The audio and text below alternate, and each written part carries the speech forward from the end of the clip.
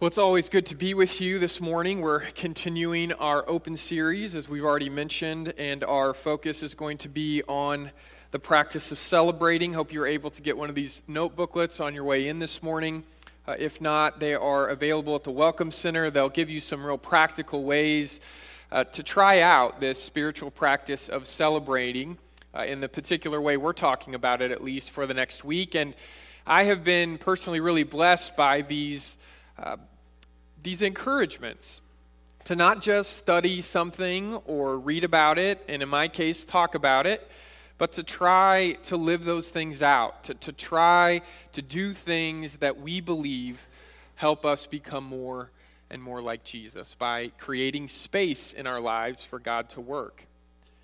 So this morning, as we think about the spiritual practice of celebrating, I want to start with a statement. And that statement is that we live in a world that is saturated by stories. They're everywhere, all the time. And this has always been true, but because of technology, we now live in a world that is saturated by stories, and we know it.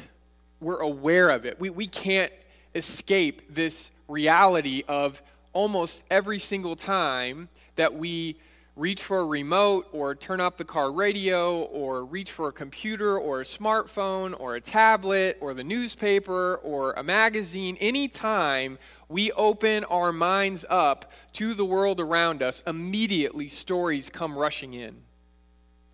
And not all of those stories are comforting. Not all of those stories are good stories. They sometimes make us feel afraid. They sometimes make us feel anxious. They sometimes make us feel small and alone.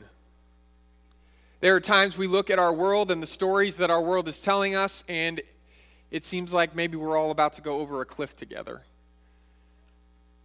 But there are other kinds of stories. And if you're anything like me, it's the kinds of stories that you were first given from people in your life, bedtime stories, right?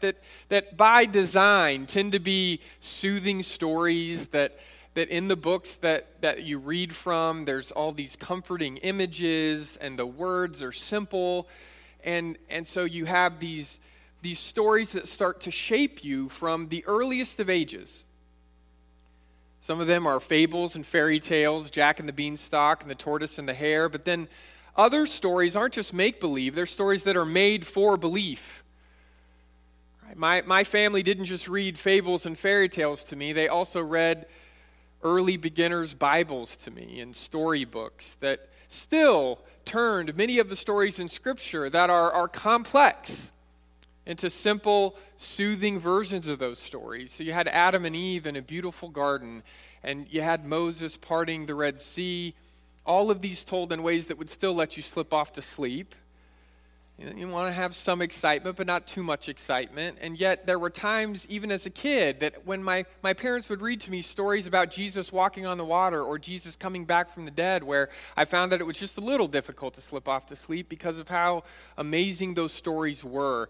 And these stories, all of them, not just the Scripture stories, but even the fairy tales and the fables, they all taught me what it was going to look like to become an adult in the world, right? To grow up. These stories, they grew my imagination of who I could be, of what was right and wrong, and what kind of life I wanted to choose to live.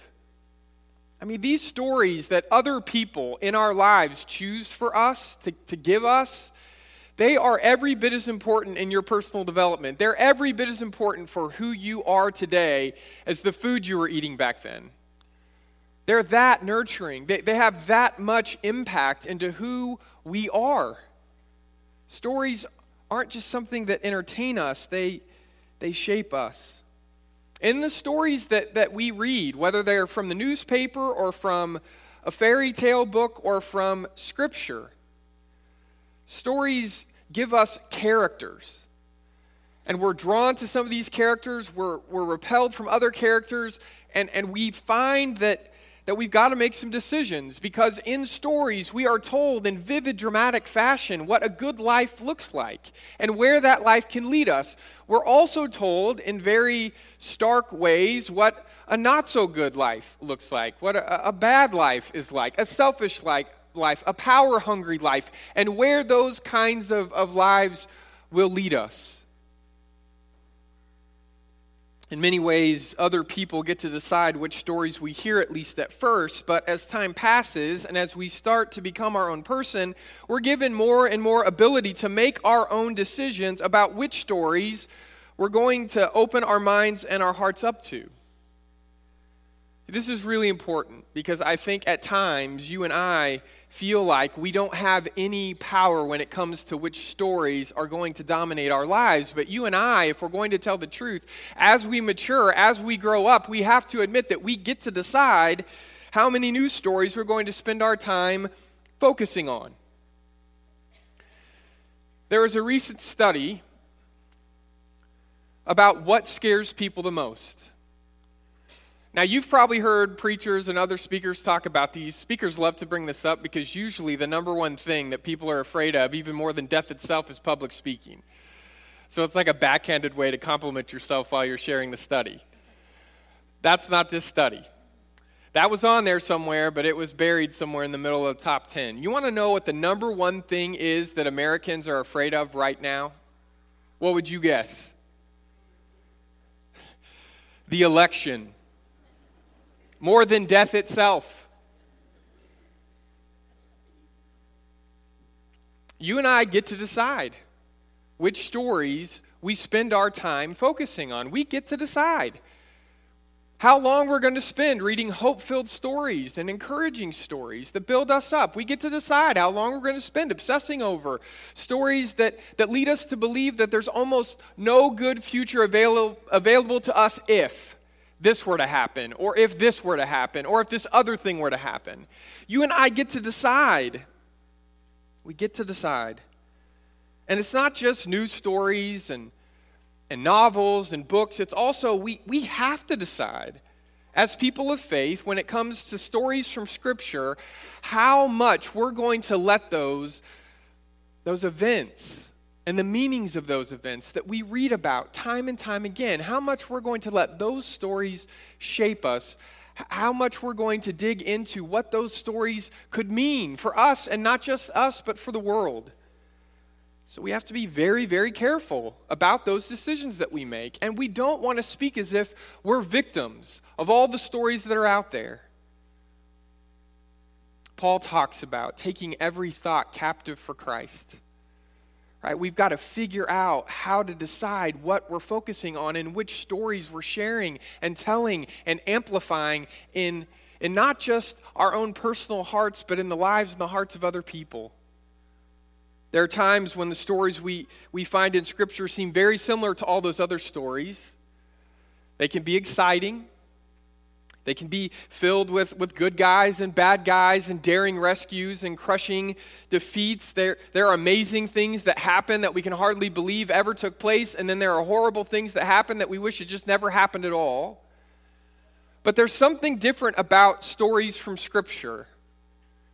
There just is, because no matter how dark things get, there is a light that's always shining. No matter how confusing things get, there's always this love that's trying to lead us always closer to a better place. No matter who else is in the story, there's always this loving, sacred Trinity, this divine community of Father, Son, and Spirit that are there, and they're not going anywhere. Walking beside each and every character in every single story of Scripture.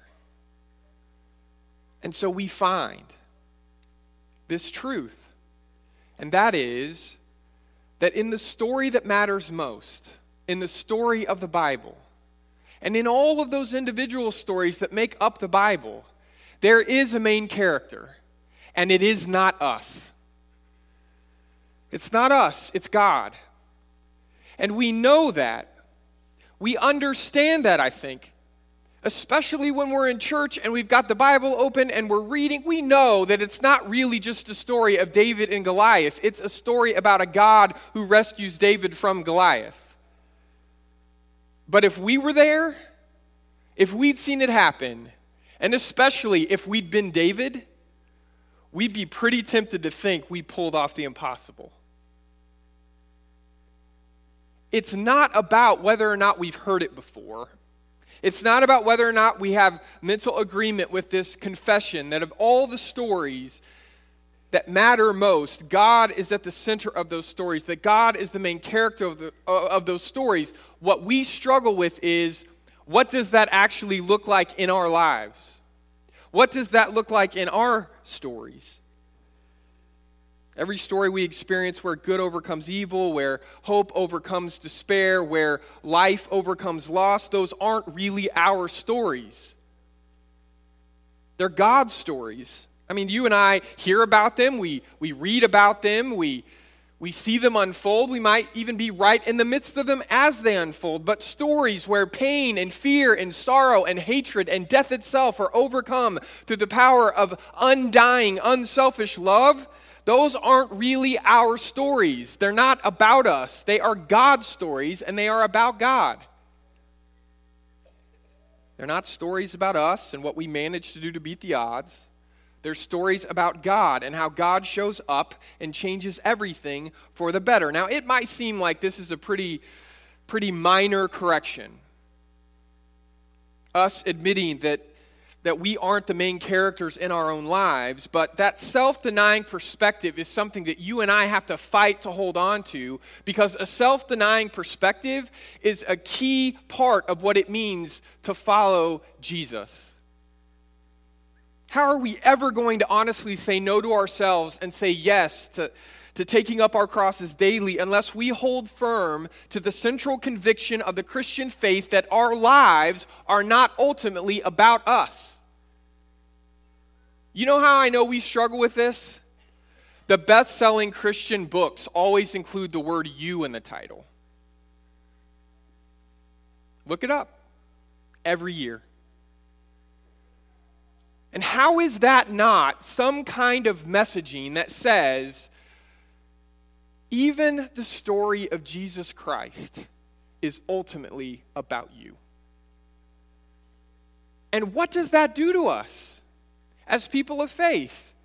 If we keep telling ourselves that the story of God, the story of God the Father and God the Son and God the Holy Spirit doing everything to save everyone in this world is ultimately really just a story about me or about you, why would we as Christian people want to live lives that small?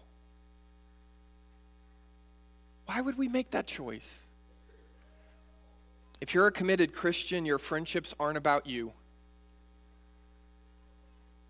Your marriage isn't about you. Your job isn't about you. And your children aren't just extensions of you. If you're a committed Christian, your life is not, cannot be about you. Your life has to be about God. Our lives have to be about God. They have to be about God and who God calls us to be, and not just for our sake, but for everybody's sake. And this soul-deep danger of thinking that every single thing that happens in this world is ultimately about me or it's ultimately about you, this soul-deep difficulty of having that self-denying perspective day after day and moment after moment. I know it sounds like it's almost impossible for us to actually do instead of just talk about or study about, but to actually live. But I'm here this morning to tell you, brothers and sisters, that if we can find a way to step into that self-denial for the sake of Jesus Christ, not to be forced into it. I'm not talking about somebody through abuse or through force making you feel like nothing. I'm talking about believing that because of Jesus Christ, your value has already been set. That you are worth the life of Jesus Christ himself, but that he has a dream for you in saving you, and that dream doesn't end with you.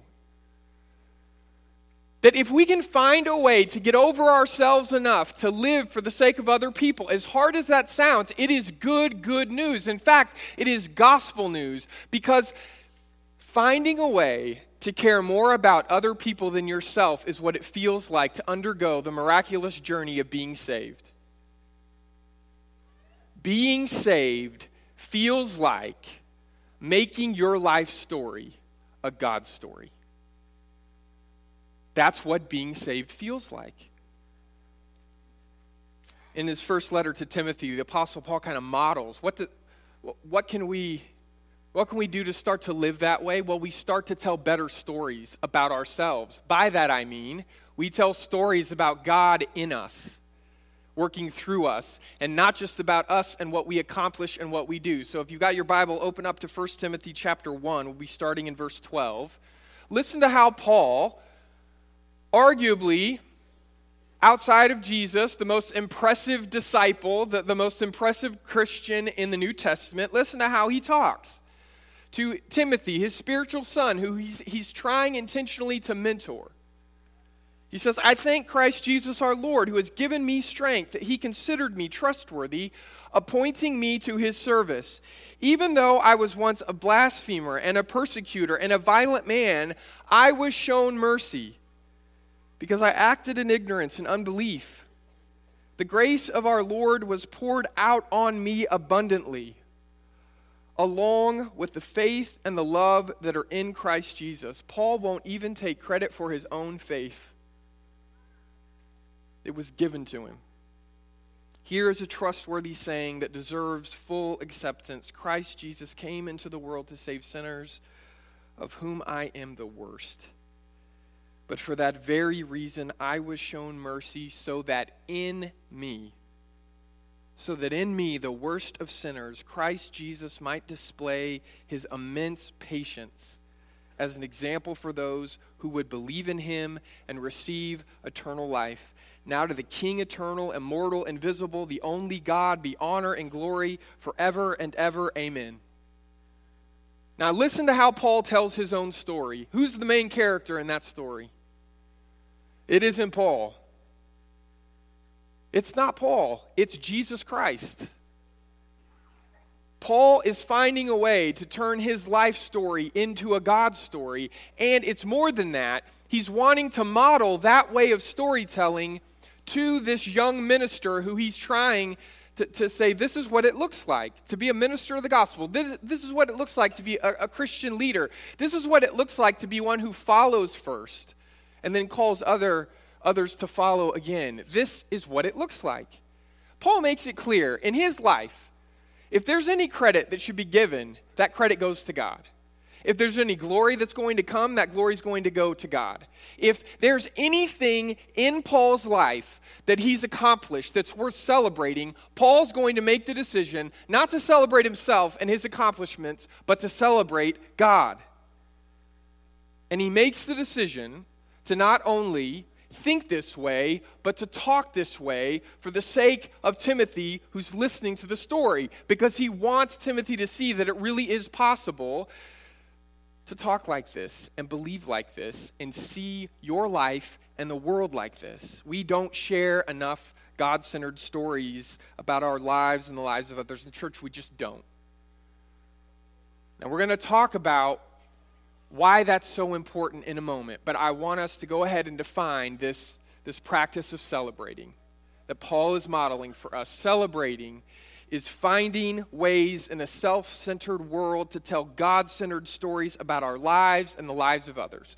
Finding ways in a self-centered world to tell God-centered stories about our lives and the lives of others. Now, we don't do this enough at church. We don't do this enough at church because we don't share enough stories from our lives at church. I mean, I get to do that some. But for the rest of us, church is not primarily a place where we celebrate these kinds of stories. It's hard to create space to do that. It's hard to have the courage to do that. I struggle with doing this. I really do. Okay, for one reason I struggle with sharing stories about God is I've been wrong before. And I don't want to be wrong again, and I certainly don't want to be wrong in public. Right? I've told stories before where I think this is what God's doing in my life, or God's leading me to do something in my life, and as things unfold, as things happen, I look back and I realize I wasn't really listening to God as much as I was listening to myself and my own desires, and I'm not going to blame God for getting me here. But I've already told a bunch of people that this is what I thought God was leading me to do. You do that one time, especially in ministry, and then you have a bunch of people asking you, well, what happened? You don't tell stories anymore like that. Another reason that I struggle is I've been on the receiving end of somebody else sitting me down and telling me a God story that's about me that I didn't know. They sit down and they say, God told me to tell you that you need to do this or that in this situation. And in those moments, there have been many times I have felt controlled and manipulated by that other person who's using God's name in ways that I'm not quite sure of. And I don't want to do that to anybody else. So I just don't do it. I don't talk like that. But see, the problem that we face when because of awkwardness or because of just worry or because of the fact that we're not really comfortable sharing stories. It's just not something that we grew up doing, and we don't exactly know how to tell stories, and so we have experiences, and yet we don't talk about them. When we as church people don't celebrate what God is doing in our lives, we all lose out. We all lose out. Because as amazing as it is that God is doing something in your life, if you only keep it to yourself, I don't get to see it. I don't get to know that it happened. I don't get to experience the blessing of getting to witness the many ways that God still moves in our lives. And because of these excuses that we come up with and time issues and just having unsettled feelings about telling God-centered stories, I find that I often tell stories about my life and other people, and it basically becomes a story about us and what we managed to do to get through this or that situation. Now, I might remember if I'm in the right moment and I look at somebody and catch their eye and I remember that I'm in church, I might at the end of that story say, thank God. But it feels less like the truth and more like a token, and I struggle when I tell stories, and the only place that God has in those stories in my life is at the very end. Just a little statement. And the reason that that's an issue, the reason that I'm concerned about it is not just because you and I need to practice telling stories, though I believe that we do need to practice how we tell stories. It's that if we tell stories long enough about our past, where the only characters in it are us, it's not just impacting the way we talk about our past, it's impacting the way we see our past, and then it's starting to impact the way we see our present and our future. If most of the stories in your life really only involve you, and they barely have God somewhere on the margins because we're too nervous to name the places where God is in those stories, then what I'm afraid of is when you stop expecting to see God, you stop seeing God. When you stop expecting to encounter the risen Christ, it's not that the risen Christ isn't out there. It's not that the risen Christ isn't in here. It's not that the risen Christ isn't resurrected. It's that we're blind and deaf, and we've done it to ourselves. That's what's at stake when it comes to how we talk about the things that happen to us and whether or not we believe in those moments that God is showing up and that God is the reason that those stories, if any story in our life turns out good, that we would automatically say as people of faith, I didn't make that happen, God made that happen. God is the main character in all the best stories that make up our lives. Now, that doesn't mean that God is overpowering us and micromanaging us and every single thing that happens to us, but it does mean that through it all, God is present, God is working, God is with us, God is in us, God is active through us, and any good that is in us. We need to confess over and over as we tell those stories that if there's any good in me, it doesn't come from me, it comes from God. And if I tell a story and there's any credit that's going to be given, it's going to be given to God. And if there's any glory that comes from the story, then it's going to to go to God. And if there's anything in my life that happens that we're celebrating, I'm going to choose to celebrate God.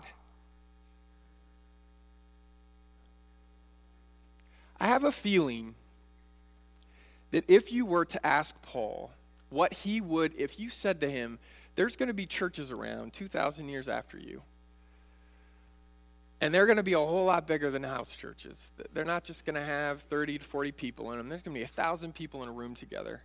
Paul, what do you think they'd be doing? You know what he'd say? Can you imagine all the stories? Can you imagine all the stories you get to hear and tell about God and God's goodness? Would they ever go home? Would they just stay and tell stories and sing and praise and be thankful and grateful for all these things? Would they ever stop celebrating? I don't think Paul could imagine a time in the life of the church where the primary posture would be that it's duty, that we've got to get through this, that it's not the most exciting thing that you do in the week, but it's important, and so you get through it, and then you move on. I think Paul would say, how would you ever interrupt all of those incredible stories and go do anything else? And then Paul would correct himself and say, well, I guess you would have to go live more stories. But then come back and share them. Talk about God. Talk about God through you. For God's sake, let's celebrate God. Let's tell the good stories. Let's tell the stories about God carrying us through something that we know we couldn't have survived on our own. Let's tell stories about being wounded but then healed, and then God using us to heal other wounded people in our lives. Let's tell stories about God working in us and through us. And yes, brothers and sisters, let's have the courage to tell stories where God works in spite of us.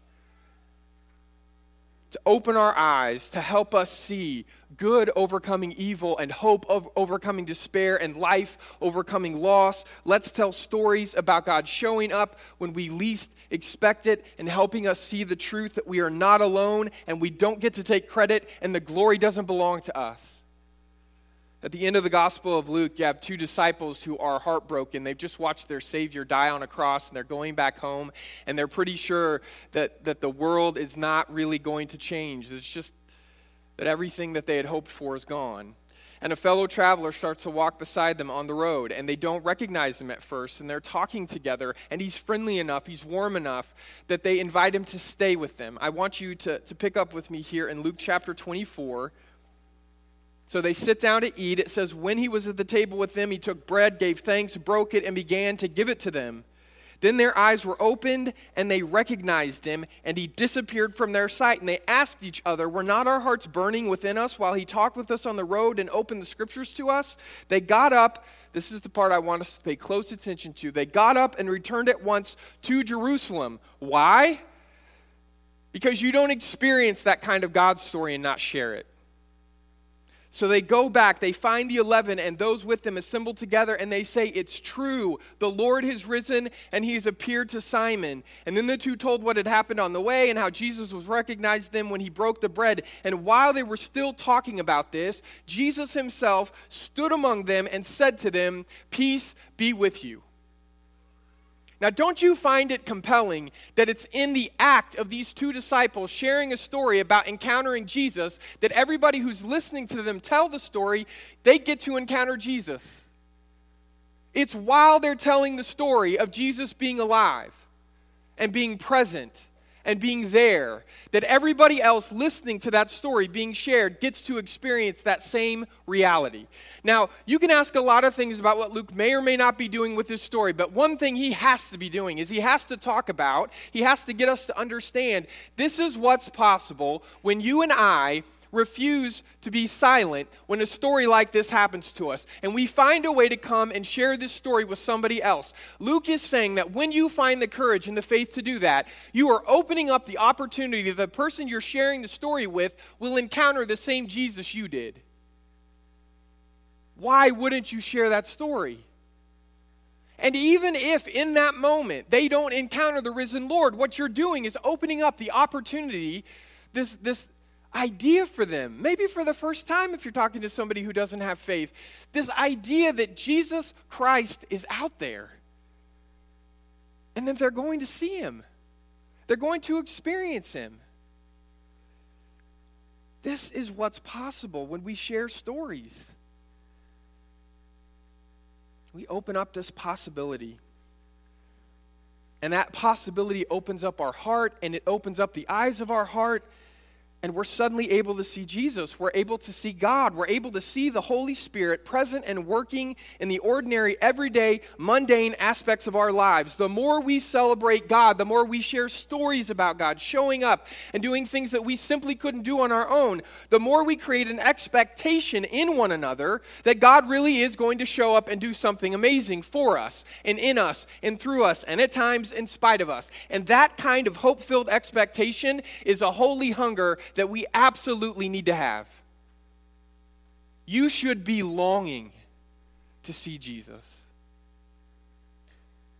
With every fiber of your being, you should be longing to feel the guidance of the Holy Spirit and to hear the voice of God.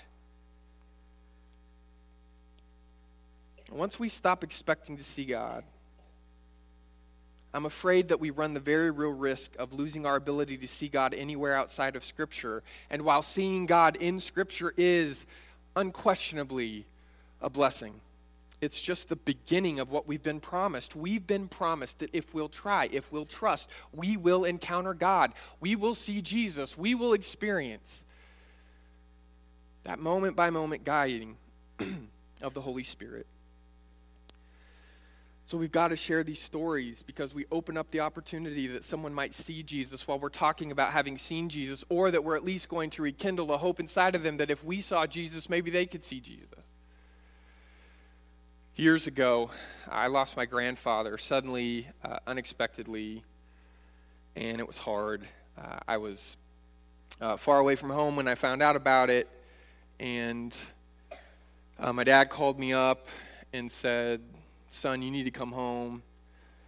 I just don't have a voice to preach, so I need you to do that for me." And so I came home for about a month and preached to give my dad a break. And in the midst of struggling through all that and being angry with what had happened and struggling with being angry at God, I will never forget, I was walking out of church, and Neldon can testify to this. You're never more tired as a preacher than right after church. And so I'm walking out of church trying to hold myself up, and I'm thinking all these thoughts, and I'm wondering if I even believe some of the things that I had just preached earlier that morning, and I wasn't sure that I had the confidence to believe what I'd been talking about. And then I heard a voice, a little voice, call out my name, shout it out the way little kids will. And I turned around, and it was Casey, this little girl from my church that I had known since she was a baby, and she was running towards me.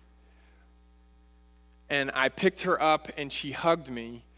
And then while I was still holding her, and I was about to ask her how she was doing and all those things that you want to talk about with a little kid, she very seriously put her little hand on my cheek, and she said, "I'm sorry, Jared." And I said, "Honey, you didn't do anything that you need to be sorry for." And she said, "Your heart is sad, and I'm sorry."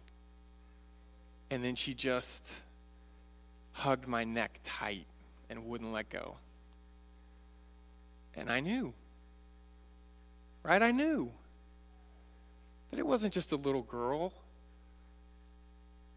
hugging me in a parking lot after church on a Sunday. It was Jesus through a little girl, helping me remember I'm not alone. That even in moments like that, I'm not alone. Now, why wouldn't we tell stories like that? Well, it's because I'm afraid someone's going to leave and decide that the whole sermon was about me, or that I'm telling a story like that and it's just bragging, or that you might think that I have those kinds of experiences every other Sunday. I don't. But I think it's worth the risk of all the awkwardness and all the insecurities that start to rise in my own heart when I share personal stories like that, to say, if I believe I encountered Jesus Christ, why am I not sharing that story with the people of Christ? Because maybe it'll help us see what we have forgotten how to see. I want to end this sermon by looking at two different stories in our life. That's a story from the past. But we've got a story from the present that's unfolding, and we have a story from the future that will be unfolding soon. And so I want to end this time together by sharing those stories. The first one, you may have heard about this if you've been here a while. If you're new, you might not have. But we have this opportunity because of kind of political unrest that started in 2009 in the nation of Nepal. We had a community of people who were assigned here to Abilene, Texas, by the International Refugee Committee, which is an arm of the United Nations. They were given a new home here. And they reached out to our church and said, you've got all of these Bhutanese families coming, and it would be great if you could help them with English as a second language classes, if you could just help them a little bit with that.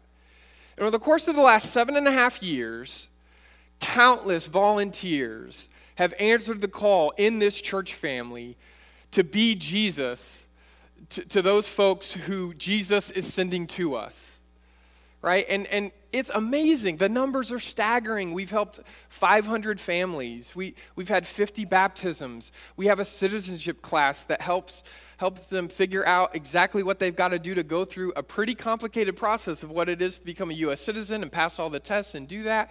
We've helped many people go through that experience. That's not a simple thing.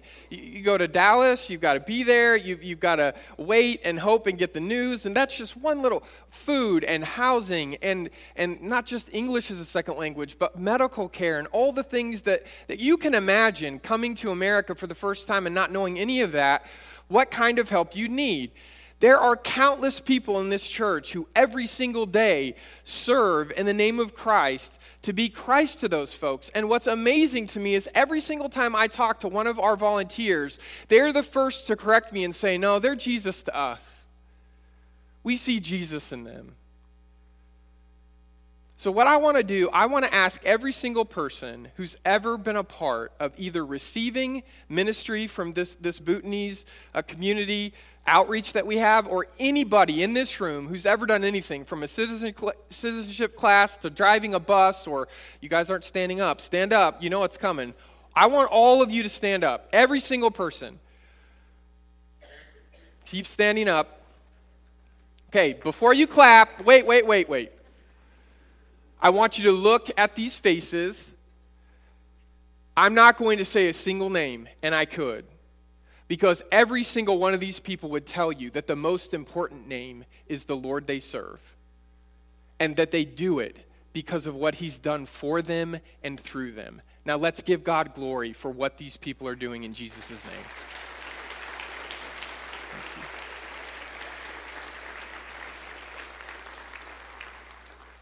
Okay, later this week, we have people who have answered the call to go to Haiti in the wake of this horrible storm Matthew that had happened. There's all kinds of people who are wounded. There's all kinds of people who need even more food and more medical care than usual. And we have a team that is going to build a home for a family. So if you're going on that team, I want you to stand up. Okay. I want you to see these people. Turn your head if you have to look at them. I want you to hold them in your heart because we're going to send them out. I'm about to pray over them, and what we're asking is that they will go and be Christ, that they'll listen to the Holy Spirit, that they'll create God stories in this next week through what they do, and that when they come home, I know them. They're not going to take credit. They're not going to take the glory. But this is what it looks like to be church, brothers and sisters. We don't just share God stories. We seek to write new God stories. And we never do that on our own, but we can only do that through God's help. Would you pray with me? God, as these men and women go this week to build a home and to give food to the hungry, to clothe those who've lost everything, to give them medical care, we are reminded of Matthew 25 and your promise that when we serve in your name, we are serving you. And we confess our conviction that when we serve in your name, we are also serving as you. And so the credit's not ours. The glory's not ours. The celebration isn't about us. It's about you. And so God, be with them. Protect them more than anything else. be with them, work through them, and help them encounter your Son. It's in his name we pray. Amen. We're going to sing together now. And as we do, our shepherds and their wives are going to be standing in various places throughout the auditorium. They're there to talk with you, to pray with you. If you want to share a God story with them, if you have something that a question that you need to ask them about what does it mean to follow Jesus more faithfully or to become a part of our church family, they want to receive you. So I'm going to ask those couples if they would to please stand just briefly so you can kind of see where they are. Go to them as together we stand and sing.